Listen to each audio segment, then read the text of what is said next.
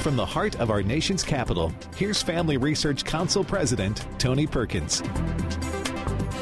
Good evening and welcome to this Thursday edition of Washington Watch. I'm Jody Heiss, your host this evening and senior advisor to the president here at the Family Research Council. Happy to be on board with you and extremely honored and pleased to have you joining us. We've got a power-packed program lined up for you this evening. Let me give you some of the highlights that we'll be covering. First of all, the question is, are debt ceiling negotiations actually trending in a positive direction? Speaker McCarthy and I have had several productive conversations, and our staffs continue to meet as we speak, as a matter of fact, and they're making progress. I've made clear time and again defaulting on our national debt is not an option. Well, of course, that was President Biden earlier today in the Rose Garden.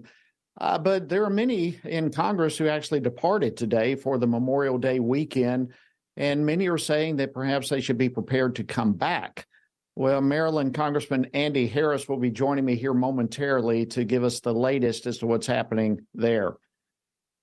And a Louisiana State Senate committee killed a bill yesterday that would have protected children from experimental gender procedures, and unbelievably, it was actually a Republican state senator who was the deciding vote. So all of us are kind of asking, how in the world could this happen? Well, I'll be talking with Gene Mills, president of the Louisiana Family Forum, about that later in the program. And as the list of European countries who are putting the brakes on so-called gender-affirming care, as that list continues to grow, another question surfaces: why is the United States an outlier country when it comes to poisoning, mutilating, and sterilizing children? Well, FRC's Dr. Jennifer Bauwens is going to help explain that as the program unfolds.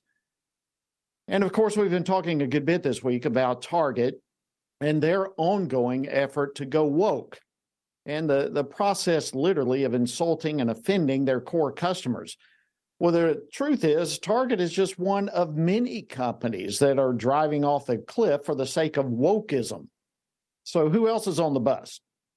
And perhaps a more important question, are some in the pulpit at risk of hopping on the bus? I'll be talking with Pastor Lucas Miles, author of the new book, Woke Jesus: The False Messiah Destroying Christianity. So we've got a great program lined up for you today. You don't want to miss it. But if in case you do miss any portion of today's program, you can catch it again at tonyperkins.com, where, of course, not only this episode, but many archives are there for you as well. Again, that is tonyperkins.com. So, all right, let's go ahead and jump into the program this evening.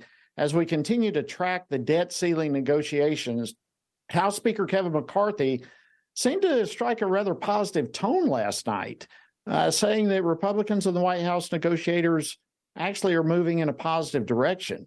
But as I mentioned a while ago, most members of Congress now have left Washington, D.C. for the Memorial Day weekend, but they are on notice that within 24 hours they could be called back. Well, joining me now to discuss this is U.S. Representative Dr. Andy Harris. He's a member of the House Appropriations Committee. He's also the co-chair of the House Pro-Life Caucus and a member of the Doctors Caucus as well. He represents Maryland's 1st Congressional District. Dr. Harris, great to see you. Welcome back to Washington Watch. Good to be with you, Jody. Well, listen, let's jump right into this. How was it on the floor today? What's the attitude that you're hearing regarding the debt ceiling? Well, I have to tell you, on our side of the aisle, we're excited because we think we are going to get some spending reductions. We are going to show the American people that we actually stand up for them. That this idea of raising the credit limit without spending control, without controlling your runaway spending, is a very bad idea for the country. We did go home, and I think the leadership made the right decision because June 1st is an artificial deadline. The bottom line is we have plenty of revenues coming in to pay the interest on our debt. There is zero chance of default. People are doing that and ginning that up. They're using that word just to try to make us give in to a clean debt ceiling increase, and there is no way that's ever going to happen. Yeah, that's a good point. It really is fear mongering, really, with all this talk of default. We had former Congressman Dave Bratt on last night, and he said exactly the same message that you were saying in that regard. So, what's the latest that you're hearing? I mean, we have a lot of folks a lot of members who are traveling back home. Are they prepared to come back? Do you think that's a realistic possibility? Well, since we have a new rule that you have to see a bill for 72 hours before you vote on it, there is no way anything would happen before midweek or late in the week. I honestly don't think, I can't imagine that they're going to come to a conclusion of the negotiations before then, because honestly, the Democrats still don't want to decrease spending. They still want to fund the Green New Deal, the so-called Inflation Reduction Act. They don't want to give in on very important points that I think they will in the end. So this will take a little while. I think the decision was correct many, many times in the past. And when you were in Congress, the Senate would pass a bill and go home. And that's what we did. And I think that's the right thing to do. Make the Senate take the next step if necessary. And again, June 1st is going to come and go. There's going to be no default. And then everybody is going to realize that this was a straw man set up purely for fear mongering.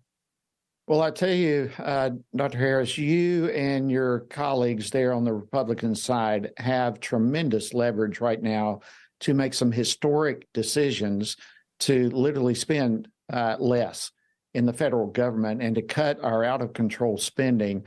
And we're just proud of the way that the unified party of the GOP right now is standing in one. President Biden did make some remarks today in the Rose Garden. I wanted to play a clip and get your reaction to this. Play clip 2, please. Now, I want to be clear that the negotiations we're having with Speaker McCarthy is about the outlines of what the budget will look like, not about default. It's about competing visions for America. All right, what do you take on that? Do you take a little bit of optimism there?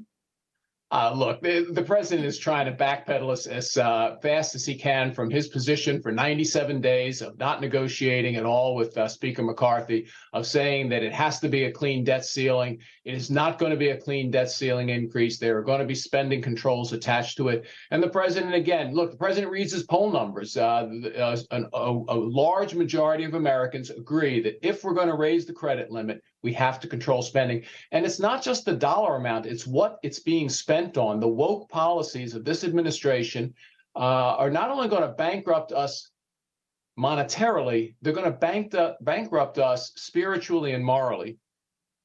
Well, I could not agree more, Andy. I think you were spot on that. And yet it's amazing to me how the Democrats continue their push on this wokeism and funding it and forcing it down the throats of Americans.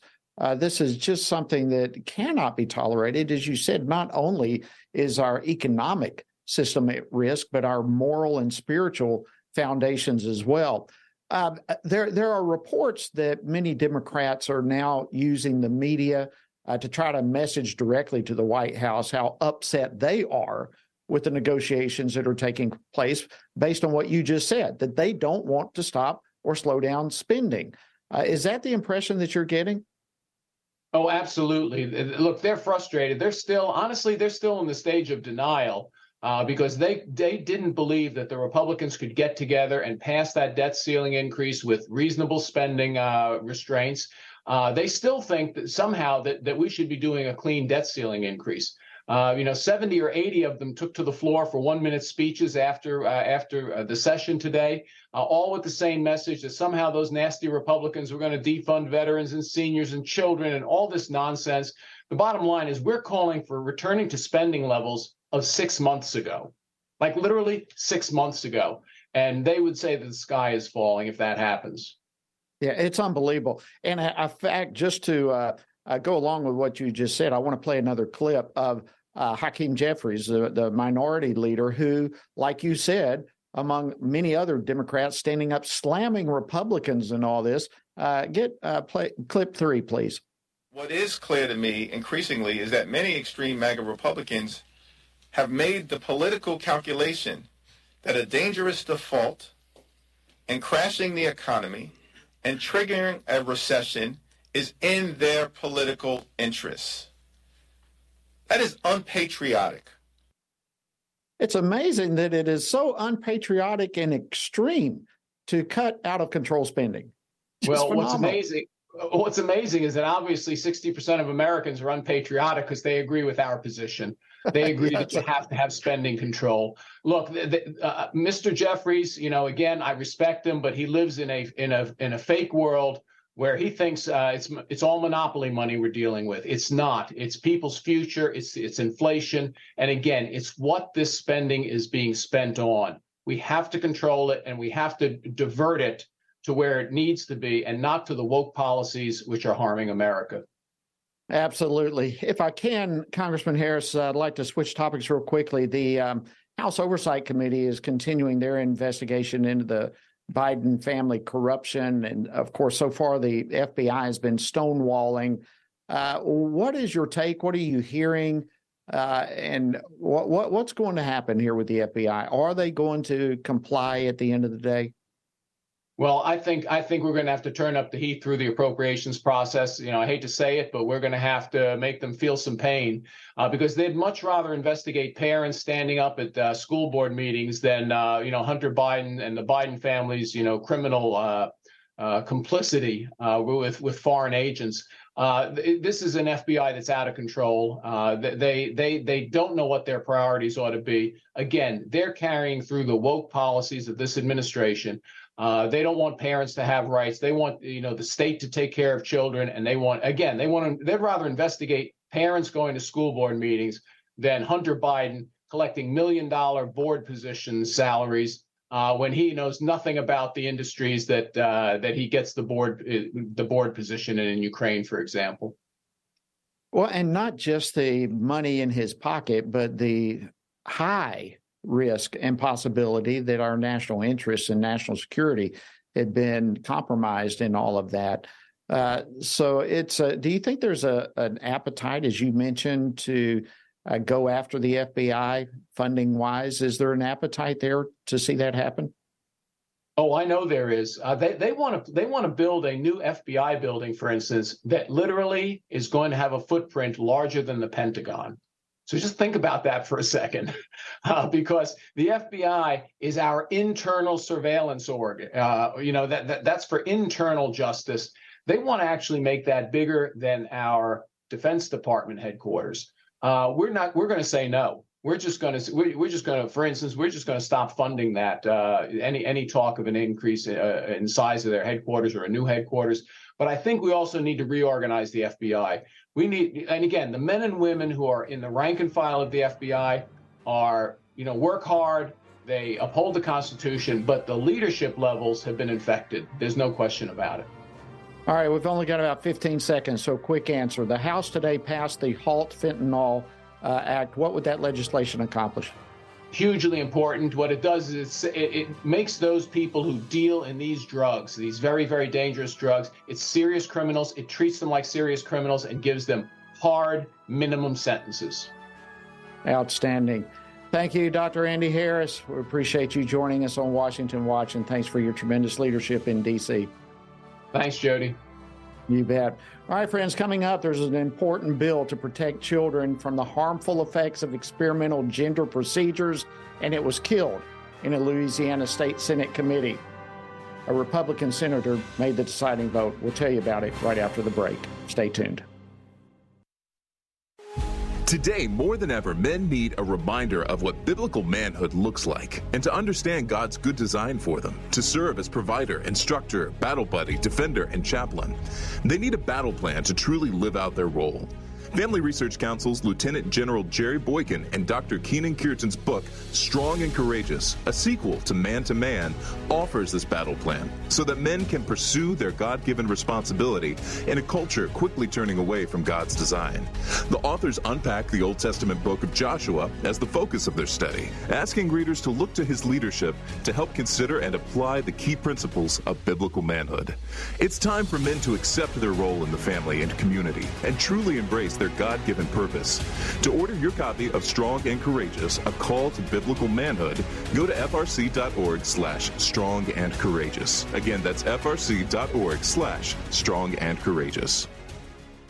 Christians must be sure to faithfully think about the issues that have taken our culture and many of our churches by storm from a biblical perspective. Family Research Council's David Clausen, along with co-authors Denny Burke and Colin Smothers, released a new book, Male and Female, He Created Them, a study on gender, sexuality, and marriage to help Christians better grasp the Bible's teaching about these issues. This study presents a biblical view of homosexuality, transgenderism, and marriage. With this new resource, readers will be given guidance on specific questions related to preferred pronouns, identity, intersex conditions, and other matters that our churches must be discipling their members to respond to with love and biblical conviction. As part of the study, readers have access to supplemental videos by Dr. Albert Mohler, Dr. Heath Lambert, Reverend H.B. Charles, Dr. Christopher Yuan, Dr. Rosaria Butterfield, and others that expand and elaborate the themes of each chapter. To purchase a copy, go to HeCreatedThem.org. Today we find that global persecutions of Christians is growing more menacing every year. Family Research Council's Leila Gilbert, Ariel Del Turco, and Lieutenant General Jerry Boykin's book, Heroic Faith, shares personal stories from those who have endured religious persecution and gives a close look at the dire situations Christians often face due to dangerous and sometimes deadly opposition to their faith. The book's true stories of persistence and faithfulness amidst crisis offer inspiration and hope. Heroic Faith also provides insights into the ideologies driving the hostility and persecution, what steps the U.S. government might take to help, and how readers can best respond to the struggles of the faithful. It is critical for us to learn from our brothers and sisters who are suffering deeply and to do whatever we can to help. You can get your copy of Heroic Faith wherever books are sold or by going to frc.org/heroicfaith. Again, that's frc.org/heroicfaith.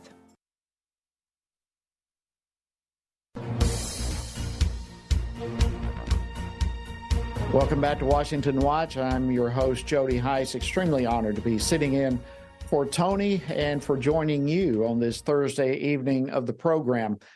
Well, yesterday, a Louisiana Senate committee literally killed a bill to protect children from gender procedures in that state. And it's amazing. Republicans have the majority in the committee.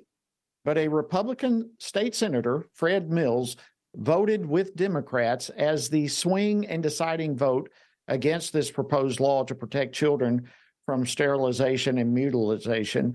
And it's just amazing to me how something like this could happen. Well, joining me now to discuss this and how we can help is Gene Mills. He's the president of the Louisiana Family Forum. Gene, welcome back to Washington Watch. It's an honor to have you, sir. It's good to be with you, Jody. Thank you for all the good work you do, and FRC as well. Well, thank you so much. Well, listen, let's first kind of set the record straight on this bill. I want to play, to begin with, what a pediatric psychologist, Dr. Clifton Mixon, actually said about this bill and get your reaction to it. Play clip 5, please. We do not get to just remove health care for one vulnerable population. That is discrimination, and this bill was about discrimination. It was not about protecting kids. This bill is not about protecting kids, really. Respond. Give us the truth about this. Well, that was the essence of the bill, is to stop harming children. And basically, it doesn't prohibit procedures. It just simply says a child's not at an age of consent where they can provide necessary medically informed consent to do a surgery or to begin hormonal procedures that could be permanent or irreversible and alter their trajectory for the rest of their lives. And an impeccable case was made by all in testimony, the attorneys. We had allied attorney from Alliance Defending Freedom, Matt Sharp. We had physicians from Louisiana. We had moms whose children had experienced transition, and we had detransitioners. And I got to tell you, the case was compelling. When I say this is the closest thing to an impeccable hearing I've ever attended in the 40 years or so that I've been doing this, it is phenomenally correct. They handed it off in a phenomenal manner. And the only thing that was a surprise was the final vote. Yeah, it was a surprise to all of us, Gene. It really was. And I'm really glad the way you painted the picture of what took place, because I have heard the same. We have heard the same of the just compelling testimonies, many tragic personal stories of regret for going down that path, and just an overwhelming sense of medical evidence. And yet the Senate, controlled by Republicans, still killed this. And is it true? I understand that the governor in Louisiana carries a pretty big stick across the board, economically and otherwise. Was there some pressure from Governor John Bel Edwards to prevent this bill from coming out of committee? Absolutely. And to be fair, that's not new with John Bell. That's been Louisiana politics since Huey Long and beyond. We're trying to break those old structures where your governor determines who your Speaker of the House is going to be, who your Senate President is going to be, which appropriation measures are going to handle drainage issues or roads and bridges. And that's how they hold members hostage. And in this case, John Bell, in an exit from the Louisiana politics scene, because he's term limited, this is his final hurrah, just simply didn't want this bill on his desk. And we are told he doubled down. The members who are Democrats who had given us commitments that they were going to vote with us flipped at the final hour. And surprisingly, the chairman did as well. Wow. Well, let's talk about this. I mean, it seems, and it is, I mean, it's an enormous disappointment. Many of us were watching that of course, nothing is ever done until it's across the finish line. I get that, but there was great hope with this. So is there a way for the state Senate there to correct it at this point, or is all the water under the bridge and this thing totally behind us? Well, it's difficult because there's many procedures that have to be followed, and some of those are technical and some haven't been implemented in some time. But the Senate has every right under its code 13 section 1 to simply suspend the rules, pull this bill out of the calendar and out of order, and command that the committee place the bill before the legislature or before the state Senate. Now, it can do it without recommendation. It can do it with a negative recommendation, or it could do it favorably. Right now, that's up to the procedural motion. There is the vote on the Senate floor. The question is, and ironically, here's the nuance that doesn't escape the fact that this is still Louisiana. The parliamentarian who will rule on that motion happens to be the chairman, who was the deciding vote that voted it down, Fred Mills. Oh, wow. Well, obviously that makes it a much more difficult hurdle to overcome. But has anyone yet made the motion? Or a simple conflict of interest. Right. Well, the great point there. I mean, someone ought to bring that to a point of order, that there's a definite conflict of interest there. Have either of those motions been presented, either a conflict of interest or just the motion to suspend the rules and get a floor vote? We've done it once before, some 20 years ago. It's a rather rare motion. Most cannot remember that. Some say, and including the parliamentarian, may not recall it. But if they go back in the archives, they will find that it has been played. It is an approved motion. It's got to gain the support of the body, and it requires 20 simple votes of the members present, irregardless of how many are there. Right now, they're giving their retirement speeches. As we speak, the senator in question, Fred Mills, who happens to be a friend and an ally on many pro-life votes, and who explained his vote this way. He simply said, I don't believe we ought to get between the patient-doctor relationship. I said, well, with regard to that, Senator Mills, you voted on a number of pro-life bills that did exactly that. And you introduced the medical marijuana scheme, which deploys the strategy and the context with which that can occur. So that was simply a political answer. It can be done. All right, Gene, listen, we've only got about a minute left here, actually less than that. So we've got to get some momentum, some heat, if you will, to get this on the floor. What can people do? Who can they contact to put some pressure on their senators? Well, no one person needs to be picked out, but we are generating our efforts toward the Senate President, Paige Cortez, and the members of the entire body, the Louisiana Senate. They can go through our website, louisianafamilyforum.org, or if you're in the state of Louisiana, you can contact the Senate switchboard at 225-342-2040 and ask, based upon your zip code, to get a message to your state senator and they will relay that message directly.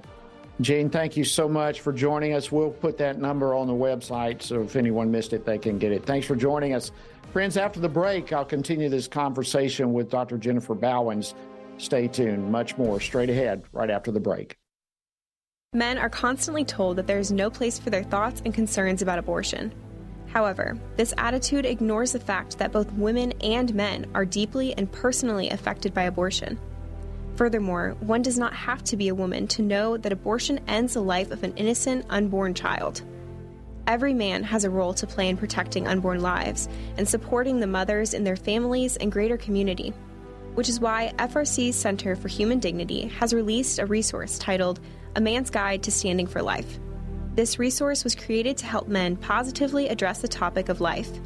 This guide will equip men with phrases to utilize or avoid, as well as practical tips for helping to protect life and the expectant mother or unborn child he knows. Every man has the opportunity to be an unborn baby's hero by stepping in to support a mother and speaking up for her child's life. Get this free guide at frc.org/prolifemen to learn more about the important role men play in protecting unborn lives. Have you seen the Now We Live series? It is a 6-week worldview Bible study created in partnership with Family Research Council and Summit Ministries. This video series was put together to help Christians propel faith into action.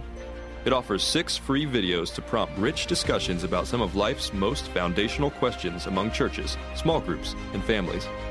Each video is led by well-known Christian voices and addresses questions regarding worldview, Jesus, truth, identity, and society.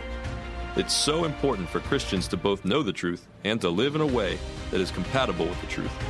Being grounded in what is true and living out God's grace allows a believer's faith to truly transform one's own life and ultimately help transform a broken world. Equip yourself and other Christians to learn more about what it means to truly hold a biblical worldview. Access this important series by going to frc.org/worldview.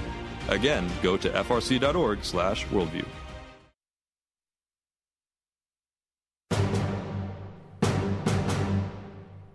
Welcome back to Washington Watch. Again, I'm your host, Jody Heiss, sitting in this evening for Tony, and we welcome you on board this evening.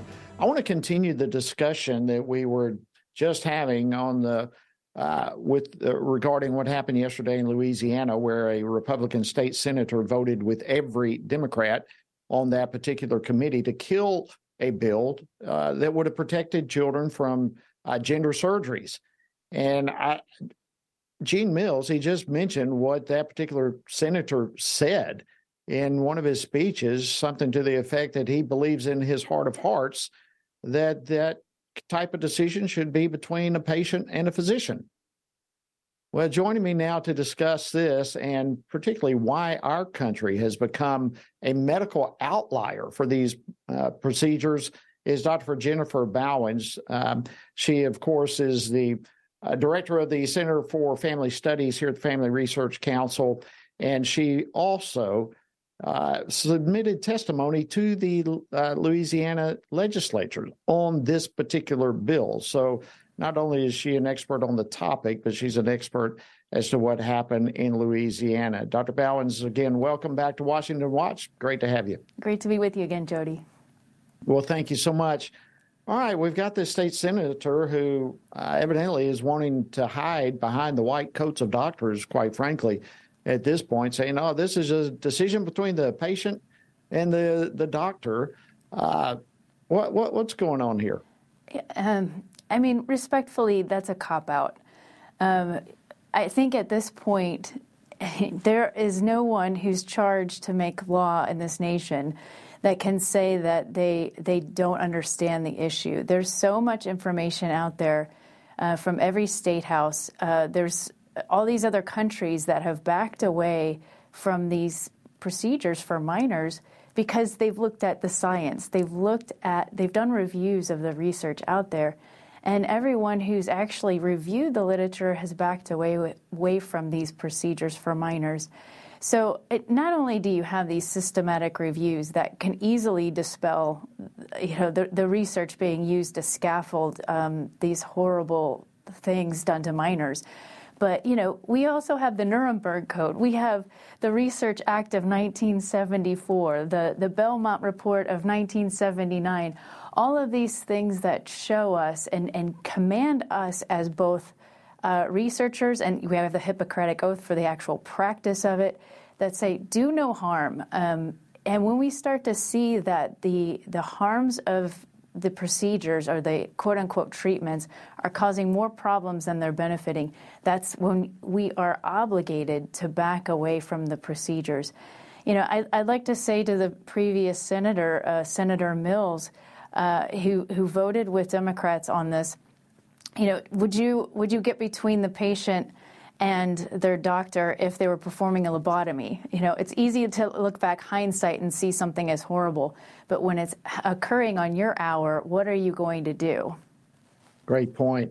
Well, you bring up a lot of incredibly potent information, which makes me beg the question, with all the research, with all the science to back up, with all the evidence that is there regarding this whole transgender ideology, how in the world has, in spite of the facts and the science, has virtually every medical association embraced this ideology?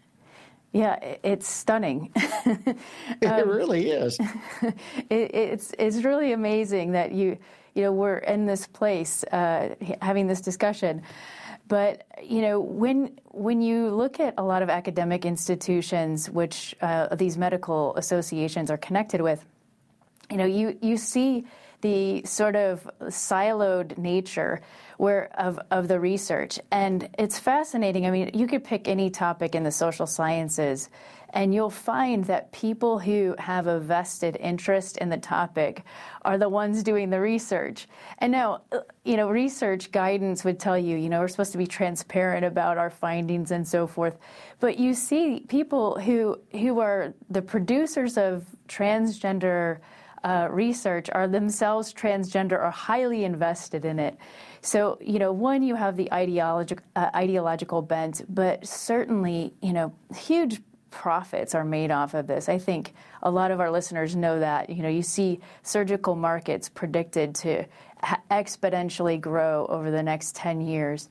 And then, I really do believe there are some who believe with all their heart that they are doing the right thing, that they're doing the compassionate thing. But, that's just someone who's misinformed because they haven't looked at the literature or they haven't looked at the science supporting this, because all you have to do is scratch the surface and you can see how terrible it is. Well, it's horrible that you more often than not follow the money trail, and that's a shame in this case. Let me switch on. We've only got about a minute left. What happened in Louisiana is a great disappointment for many of us, but there's still some positive momentum. There's reason for encouragement. I think some 18 states have now passed some good legislation in this regard. Your thoughts? Are we going to see this thing continue to unravel? Absolutely. I think we're going to see more and more people, unfortunately, who've been harmfully impacted by this, and they're going to be more Chloe Coles. Again, unfortunate, but we're going to see people come out with a great loud voice, and we're going to see parents rise up as well and push their states to protect their kids. And we are seeing that. Right. There are 18 states moving forward, so we're seeing good momentum, and so we just need to keep beating the drum. Keep it up. Thank you, Dr. Bauwens. Great job. We appreciate you joining us. Thanks, Jody. All right, friends, we're going to talk about Target and a whole list of companies that are shooting themselves in the foot to try to out-pride one another. We'll be speaking with Pastor Lucas Miles, author of a new book, Woke Jesus, the False Messiah Destroying Christianity. Are you prepared to pray, vote, and stand for biblical truth? It is imperative that Christians pray for their community and culture to steward their role as a citizen by voting and to stand for biblical truth. This means that Christians must be intentional about seeking after the Lord in all things. You can join Family Research Council and FRC Action President Tony Perkins in this mission as he hosts the Pray, Vote, Stand broadcast to inspire brothers and sisters in Christ to turn their attention to the Lord first and in every compartment of their lives. Tony is joined by experts, elected leaders, and Christian leaders for this weekly half-hour program to help you see through the fog created by the biased mainstream media. Watch the Pray, Vote, Stand weekly broadcasts and commit to pray for our nation, to stand for truth, and to seek the Lord first. Just go to PrayVoteStand.org. Again, that's PrayVoteStand.org.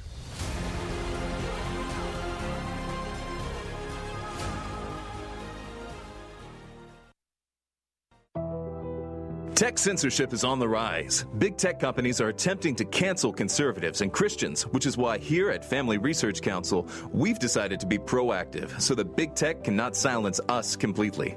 FRC has a text subscription platform to be sure we can continue to keep you in the loop. That way, you can still find updates on faith, family, and freedom.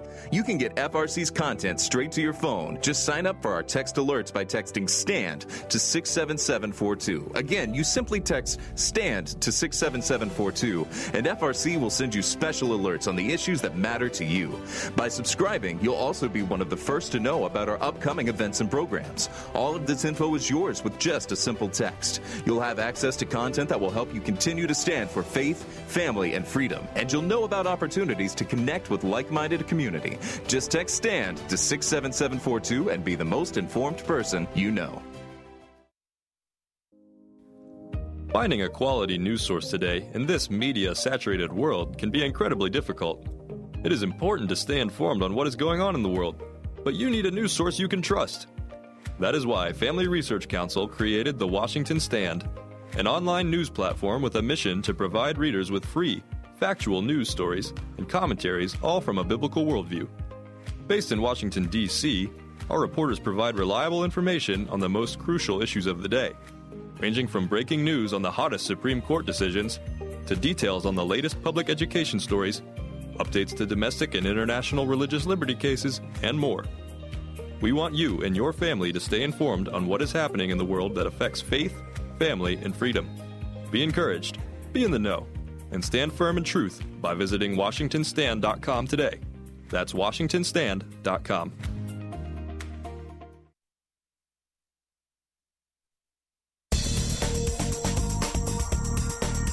Welcome back to Washington Watch. Glad to have you on board with us this evening. All right, we've got all sorts of companies from Calvin Klein, Bud Light, Target. These are some of the bigger ones, perhaps, but they're just a few out of many recent corporations to fall on their face while trying to push a woke indoctrination on their customers. And of course, Bud Light has suffered catastrophic losses in profits and have actually become some sort of punchline to the whole sort of jokes and, frankly, what ought to be a negative model to other corporations. So the question is corporate America ever going to learn? But more importantly, what are the lessons here for churches and for Christians? What lessons should we be learning as we are trying to influence wokeism ourselves? Well, join me now to discuss this is Pastor Lucas Miles. He hosts the Epoch Times program Church and State with Lucas Miles. He's also the author of the new book, Woke Jesus, The False Messiah Destroying Christianity. He's also a faculty member at Summit Ministries. So, Pastor Lucas, welcome back to Washington Watch. Glad to have you. Hey, thanks for having me. Well, it's our privilege. All right, we've got this. What an enormous topic here. It's kind of like where do we begin? But we look at the activism, the corporate activism that we've recently watched from one big company after another. Have you ever seen anything like this? What's your take on it all? Look, I think we have companies like Target and others that are profiteering off of the mental health crisis with our America's youth. And, it's very interesting. It's easy to look at them and go, what are they thinking? Don't they know what this is going to do? And there's part of me that's starting to really believe that this is all part of the plan, that this is all part of this dismantling of just the American way of life that the radical left has been so intent on for so long, that's driven by this Marxist substructure that we have. And because it's one company after another, from Adidas to Ford to many others, Levi's, Calvin Klein. I mean, the list goes on and on. Yeah. So I think you bring up a great point that needs to be questioned. Are these companies that blind and that disconnected with America, or are they willing to take a profit loss for the sake of pushing a political agenda? Is that what you're beginning to question yourself? Absolutely. I mean, and I think that there is, there are likely other benefits for these companies in doing this. There's no reason logically that companies that have thrived on capitalism for so long, that are really some of the mainstay, corporations in America, would all jump off of a cliff, with decisions like this pushing wokeness. There has to be other benefits for them. So whether that's backroom deals or some other sort of, things related to ESG, I don't know. But I think that all of us in America, we need to be asking these questions to really get to the bottom of what's actually going on here, because I don't believe their marketing departments are that bad. Hey, great point. And you raise all sorts of questions in my mind that just start exploding while you go down this path. I think there needs to be some sort of investigative reporting or something to try to get to the bottom of that. But if we can, let's move on. Your new book, The Woke Jesus, The False Messiah Destroying Christianity. Tell me a little bit about that. What inspired you to write this? What is the message that you're wanting to get across? Yeah, Woke Jesus is essentially what I wanted to become is the definitive resource for understanding wokeism and how it's affected the church. I start in the 1700s and kind of work our way forward. And arguably, I start even earlier than that with taking an in-depth look at Gnosticism and seeing the connections between that and really some of these modern iterations that we see of wokeness. But we go through, we connect the dots. I start in the foreword to the book. I quote the early church father Irenaeus. And one of the things that he said in his book Against Heresies is that the reason he wrote that book in the 2nd century is because he saw the church in the 1st century struggle to defeat Gnosticism. And he said it was because they didn't understand it fully. So he wrote a resource trying to help the church understand it. It's really with that same spirit that I put out Woke Jesus. I want the church to understand wokeism. I want them to understand what's happening with this sexualized revolution that we're seeing in transgenderism, so that they can begin to learn how to really dismantle these beliefs, refute them, and then obviously present the truth of the true biblical Christ. And how to guard themselves from falling off the same cliff. It's a disturbing trend that we have many churches, even denominations, organizations, academic institutions that were founded truly on biblical principles that tend to be embracing little by little, and some by huge strides, this woke Christianity, if we can even describe it that way. Progressive Christians, woke Christians, making the case, many of them, that Jesus himself was woke. Is there any support whatsoever to support that type of argument? Look, wokeism is antithetical to the gospel 100%. It's interesting. We've always had heresies in Christianity. The last 2,000 years, we could point to all sorts of them. What's different today is that we're seeing heresy funded by the radical left. We're seeing donations be made to, major Christian nonprofits and Christian universities in order to get them to really slowly navigate or drift away from their founding principles and take on or maybe stop talking about certain issues like, if we give you this grant, would you be willing to maybe talk about, this traditional marriage less or gender a little bit less? And so there's been a lot of financial pressure that's been placed on the church. What I can say is this, is that one of the reasons that I believe things like wokeism or sort of a counterpart to that is critical race theory are so antithetical to the gospel is they actually rob people of their ability to be able to suffer for Christ. If you're a woke Christian, if we can call it that, you can't suffer for Jesus. You can't be persecuted for your faith. Why? Because all persecution is a result of your race, your skin color, your socioeconomic status, your country of origin, your immigration status. It's never for the sake of the gospel. And this is one of many reasons I believe that wokeism contradicts the teachings of Jesus and the teachings that we see in the New Testament. Great point. And you really raise another thought with me, this whole concept of what is becoming a popular term now, phraseology of Christian nationalism. How does this fit into the broader picture? Look, there are those that are conservative that have sort of embraced this accusation of Christian nationalists. They're saying, I love God, I love my country. If you want to call me a Christian nationalist, then I'll embrace it. I take a little bit of different perspective on that in the book Woke Jesus. one of the things that I look to is really understanding the reason why the left are calling Christians Christian nationalists. I believe it's a dog whistle. I believe that they're trying to get people to associate evangelical, Bible-believing Christians with Nazi Germany, one place in history that we see Christian nationalism really front and center. So what I always tell people is, let's go there. Let's go to Nazi Germany and look at what happened. In Nazi Germany during the Third Reich, there were two main churches. There was the professing church, which, heroes of the faith like Dietrich Bonhoeffer and Karl Barth were part of. And there was also the German church, which became known as the German Nazified church. And that church was the church that actually abandoned Orthodox Christian teaching and exchanged, as our friend Eric Metaxas likes to say, they exchanged the Bible for Mein Kampf and the cross for the swastika.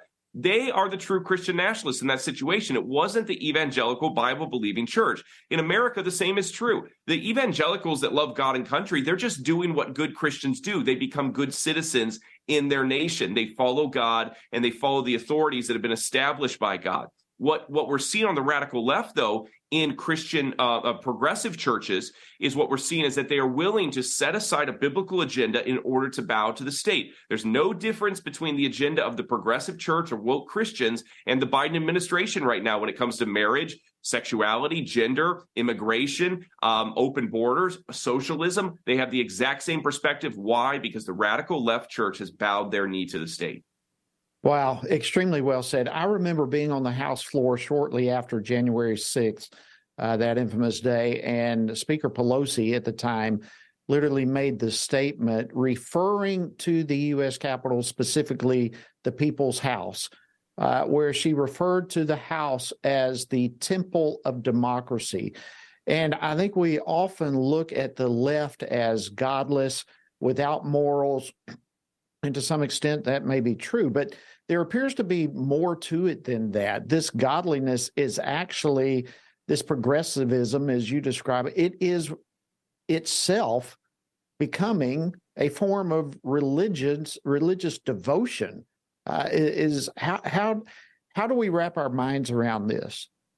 Yeah, and I go through this in detail in my book, Woke Jesus. I really show that ultimately wokeism is a religion, and it's a religion it's undergirded with Marxism. It's undergirded with Gnostic thought. I actually think that this is perhaps one of the keys to defeating it. Now, I would have to, probably defer to some of our great legal conservative minds in this nation for really what our options are in this. But what I see right now, just at a pastoral level, is I see a government that is preferring one religion over another. In fact, the United States Constitution, the way that I understand it and read it, should not give preference to one religion over another. But what I am seeing is that wokeism is given preference, that DEI ideology is given preference, that critical race theory is given preference, that BLM is given preference in our nation. And I believe that all of these ideologies have a religious substructure to them. And they're not necessarily worshiping, the same God that we are, or a God in the traditional sense, but they have a religious adherence to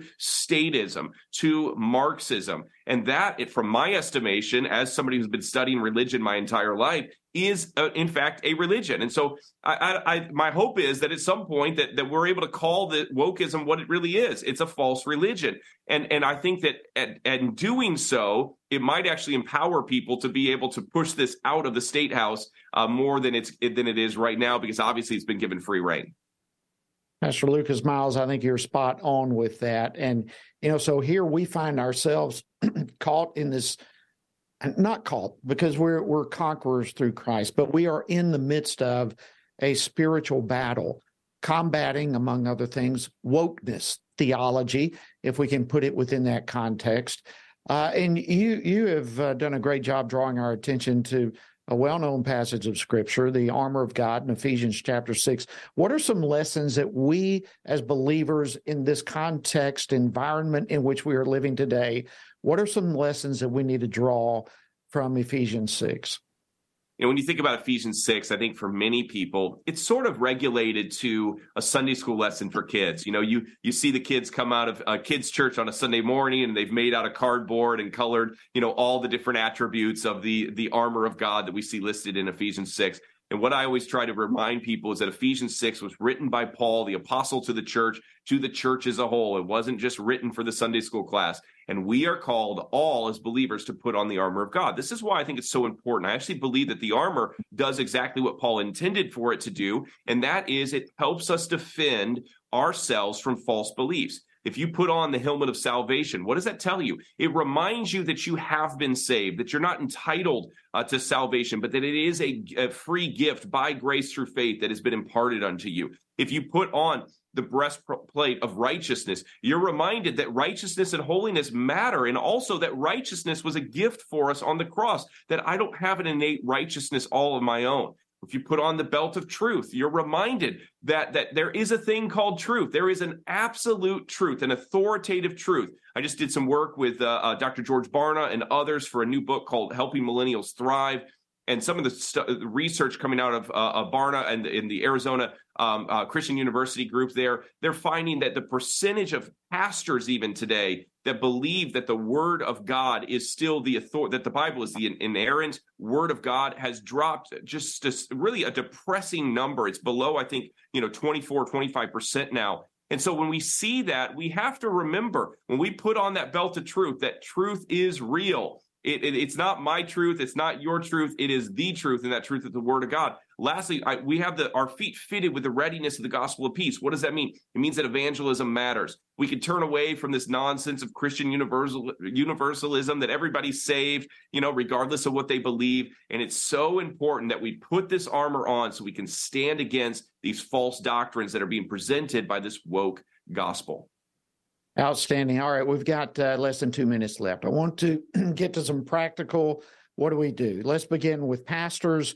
You've got a pledge that you are presenting to pastors, and then transition to what can biblically minded Christians do to combat wokeism. About a minute and a half. Yep. So we have a new platform called AmericanPastorProject.org, AmericanPastorProject.org. And this is a place where pastors can go and sign a digital signatory as a commitment to biblical orthodoxy. It's based upon the Nicene Creed, Apostles' Creed, historic Christianity. It should work for any denomination. And then also there's a commitment in there to stand against wokeism at your local church. And basically this is the goal of this is to eradicate wokeism in America. And I believe the church has to take a stand. Along with this, we have regular conference calls for pastors, opportunities to connect with other like-minded pastors in their area, hearing from national thought leaders. And so I want to encourage any pastor to go there and sign it. If you're not a pastor, go see if your pastor has signed it. There's a church locator. You can ask your pastor about it. You can ask your pastor to sign it. If your pastor won't sign it, there's a good chance you might be in a woke church, and it might be time to find a new place to worship. Okay, so where do people go? Where do pastors go for that? And what can Christians do to combat this? 30 seconds. Yeah, so they can go to AmericanPastorProject.org to find out more, or you can visit lucasmiles.org if you want to order Woke Jesus or wherever books are sold. All right, and Christians need to be praying right now, and they need to be encouraging their pastors to stand in the pulpit and preach what the Bible has to say about the issues that are infecting our culture and our society today. Absolutely. Look, I'm an optimist. God wins in the end. It doesn't mean the church in America always thrives, though. We have a lot of work to do, and we have to keep at it. But we win in the end. Pastor Lucas Miles, thank you so much for joining us on Washington Watch this evening. Thanks for having me. All right, friends, what an incredible program. A lot of information here. Again, keep in mind our website, TonyPerkins.com. Encourage others to check out any part of the program that you think they need to hear. Have a fantastic rest of your evening. We'll see you tomorrow right here on Washington Watch. Washington Watch with Tony Perkins is brought to you by Family Research Council and is entirely listener-supported. Portions of the show discussing candidates are brought to you by Family Research Council Action. For more information on anything you've heard today, or to find out how you can partner with us in our ongoing efforts to promote faith, family, and freedom, visit TonyPerkins.com. Also, to leave a comment about Washington Watch, call our watch line at 1-866-372-7234. That's 1-866-372-7234.